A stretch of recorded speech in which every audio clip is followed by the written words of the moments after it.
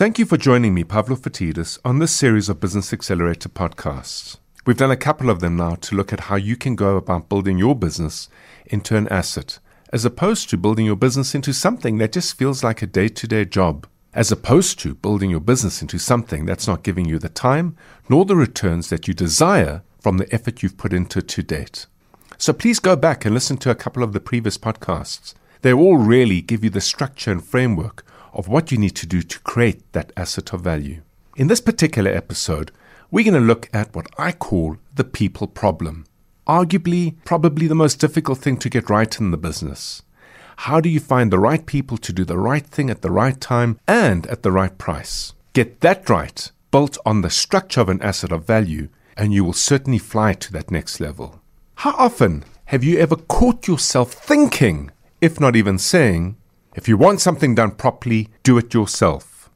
I've heard it often. The reality is, if that's the way you think and that's the way you behave, you're not building an asset of value, you're building a job. You're going to stay at a certain level, at a certain size, and you're going to be doing everything in your business in any event. There's certainly no pleasure in that, and there's certainly no reward in that. When I hear people say that, it's often because they are exasperated, they're tired, they are tired of the slog. They're frustrated with the day-to-day experience of running and operating that business. The result of that behavior is either because you are building, selling, and then having to deliver, because you can't rely on the delivery of your business to meet the deals that you bring on board. After delivering, you then find yourself having to build and sell again, and this repeat process becomes exasperating and exhausting. Alternatively, things are going really well, and in fact your foot is flat on the accelerator, and the very fast growth that you're experiencing in itself is creating chaos in the business. However you see it, at the end of the day, if you are doing everything, you will be eventually exhausted. You will be eventually frustrated. And the remedy that most of us look for lies in people. We look for that silver bullet, that white knight, that individual who says the right thing at the right time to us when we are at low points looking for assistance and help. We run job interviews. We hold on to the promised words of the people we interview, hoping that what they say they can do is what they can do, hoping that what they say they can do matches to the need of the business, and mostly shows at least some level of relief down this exasperating path. So how often has it worked out for you? When you employ people in that environment and they come on board, how often do they actually deliver? Mostly from what I see, those individuals take time to figure out. Because they're coming into a business that's already chaotic, because they're engaging with you when you are already exhausted, their ability to grasp exactly what it is you need done and how you see the business unfolding and developing is poor. And it's a two-way street. Yes, they're excited by your passion, and yes, they're excited about the prospect of how valued they would be because you've communicated that. But do they really truly understand what it is that they need to do? At least, does it match with your expectation? Mostly, it seems to end in tears. You employ this individual, they're going to go out there and sell. It takes time for you to figure out whether they're actually making progress.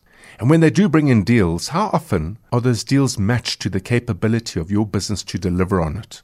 I've seen so many instances where people employ marketing assistants or marketing managers or marketing leaders. They go out there and they market the business and market the business. They have a view of the business that isn't matched to the capability of the business, but they want to please and they want to do deals and they want to earn commission. The deals come on board, you're left with having to deliver on the back of that deal, and every time you have to do it, because the deal isn't matched to the capability of the business, you have to rebuild the capability to deliver that deal.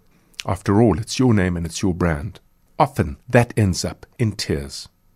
The remedy to this is to build an asset of value. And if you think back to some of the previous episodes, we spoke about how you go about doing this. And one of the fundamental key elements was around creating a system of delivery. You know, business is unforgiving. It's a 360-degree exercise. You've got to have marketing to generate leads and sales to convert the leads and operations to deliver on the promises you've made. You have to be buying the right thing at the right price. You need sufficient money to feed the business and energize the business. And then you need the right people to do the right thing. In a system of delivery, once it's built and all those 5-6 functions are converted into organized processes that can be measured, and they are all aligned to solving a problem for the customers that you have chosen to serve, the ability to identify not a marketing manager, but a marketing system operator who will come on board and their capabilities will be matched to the requirements of the marketing system you've built, means that for the first time you can responsibly employ the right person to do the right thing at the right time and the right price. Systems must lead people. Build the system first. Match the capability of the person to the system. Bring them on board to operate and lead and run that system, and you've got a winning team member. A lot of people say to me, but a systems-driven business, what about people? Where do they find meaning in their work in this? What I have found is that very often when people come on board with a very clear specification of what it is that they need to do and how they need to go about it, in that they understand the value they're adding to building the business. And in that, because they are valued and because they are required as a key instrument to growth and change in the business, they find meaning and they find satisfaction. To me, it looks like a win-win on both sides. So trust me on this. You really, really have to avoid employing someone when you need them for the reason that you are exhausted, exasperated, and absolutely at your wit's end. Take a step back, take a breath, and remember, build the business system first. On the back of that business system, which by the way should be a simple system, employ somebody who's well matched to that function of operating the system. If you get that right, and you build out each job system, whether it be for marketing or sales, operations or procurement, people management or money management, if you build it out on that basis, you will end up with a great team. And with that great team, the ability to scale the business becomes endless. I hope you got value from this podcast. And if you did, please share it with other entrepreneurs out there. You know, the more of us out there building businesses and growing our businesses to the next level, the better it is for us because we ultimately work best with each other.